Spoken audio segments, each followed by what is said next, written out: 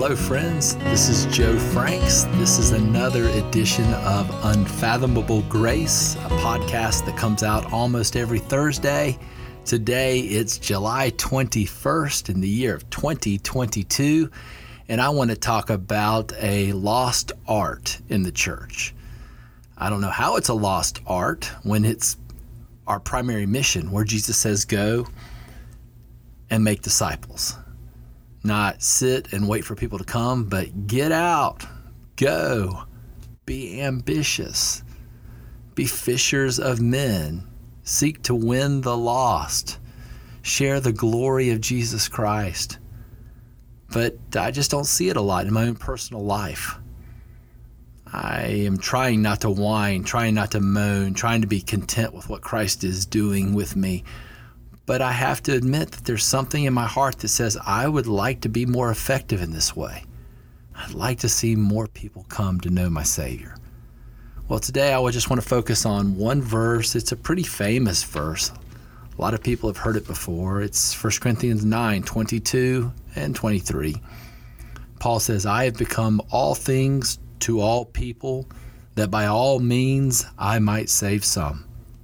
I do it all for the sake of the gospel, that I may share with them in its blessings. In 1 Corinthians 9, Paul is talking about the rights that he has. I mean, he's a Christian. He is a child of the Heavenly Father. He is one of the members of the bride of Christ. He doesn't have to take second fiddle to anyone. He's an evangelist.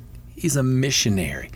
He is an apostle, one to whom Christ personally showed up, showed himself, and sent him out to speak in his name.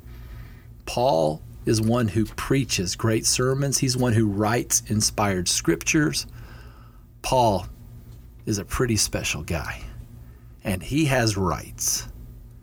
He has the right to take a wife, he says. He has a right to eat and drink what he will. He has a right to be paid for his vocational work. These are his rights. But he has a mission. What is his mission? Necessity is laid upon him. He says, woe to me if I do not preach the gospel. He is willing.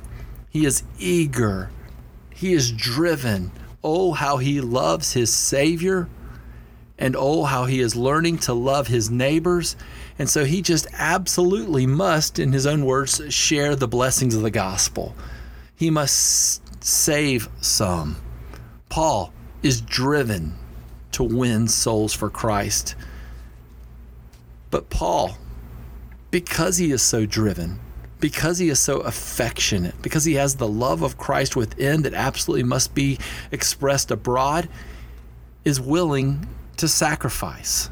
Even though he has a right to eat and to drink and to travel with a wife and be paid for his vocational work, Paul says, I make myself a servant to all.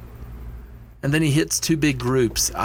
In my day, Paul says, I have Jewish friends, those who are under the law.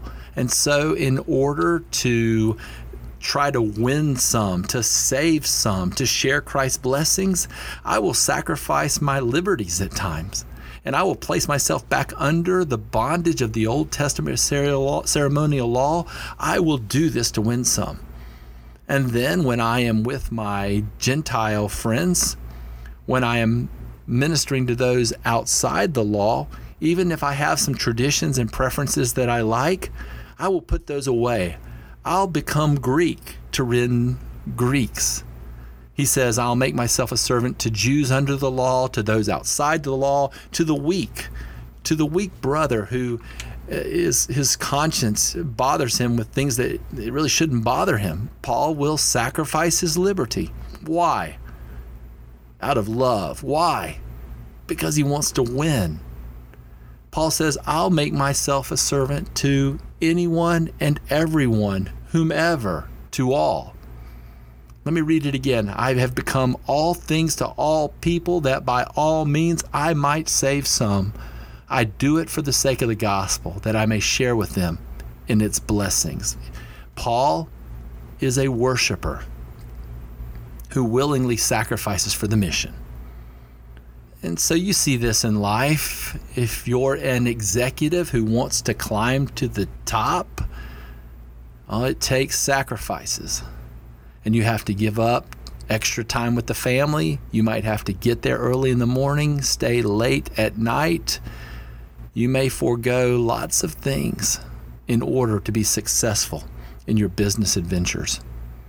How about as an athlete? If you want to make it to the professional ranks, it will be a lifetime of saying no to certain things, saying no to good things, saying no to things that you desire because you absolutely want to win. Or consider the soldier who must put off certain things that he likes and forego certain pleasures to keep his head and his abilities focused on the objective at hand. This is what Paul says.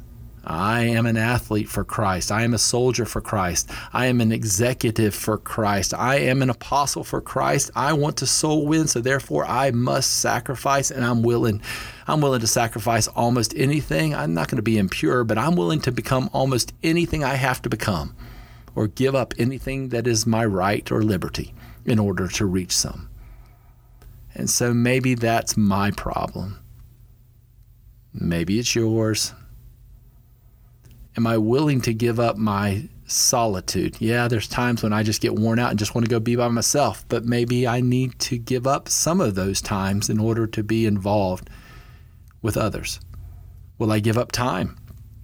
I'm busy, you're busy. We all have these things that we have pressing upon us. Our margins are slim, but maybe we have to give some of our time just to rubbing elbows with those who know not our Savior. How about Christian fellowship? Sometimes I might need to sacrifice that. I mean, it's fun to be with the assembly of God. It's fun to be with Christian brothers and sisters. But maybe I need to give up some of my time with my brothers and sisters in order to make more brothers and sisters. It could be my traditions that need to go. Paul liked his Jewish traditions, but he was willing to let them go if it helped him be more effective in spreading the gospel blessings that come through Jesus Christ. Maybe it's something a little less tangible, like your inhibitions. There are some people who are just extroverted. They never meet a stranger. Maybe that's not you. And maybe it really stretches you to build relationships with people you don't know. But maybe you just need to spend that. Sacrifice your comfort. How about your reputation? Some people will hear and come to know Jesus. Some people will hear and be unimpressed. Some people will hear and mock and even hate. But is your reputation and ease of relationship something that you can sacrifice out of love for Christ and love for your neighbor? How about your safety? It's not always safe. In some countries, it's very dangerous. It's becoming more dangerous here. What if it costs you your job? What if it costs you your place on the board? What if it costs you a profit or a contract? Is it still worth it to try to love Christ and to love your neighbor? Oh, man. I think that's the problem. I think I'm starting to figure out what's wrong with me. It's a love problem. I love me and what I like way more than I love Christ and my neighbor.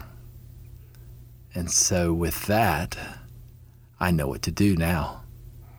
Even before I engage in sacrifice, I need to supplicate. I need to talk to my God. God, would you create such a burden within me and my friends, with our church and with all those in other churches? Would you please create a fresh burden in us to where we can say, necessity is laid upon us.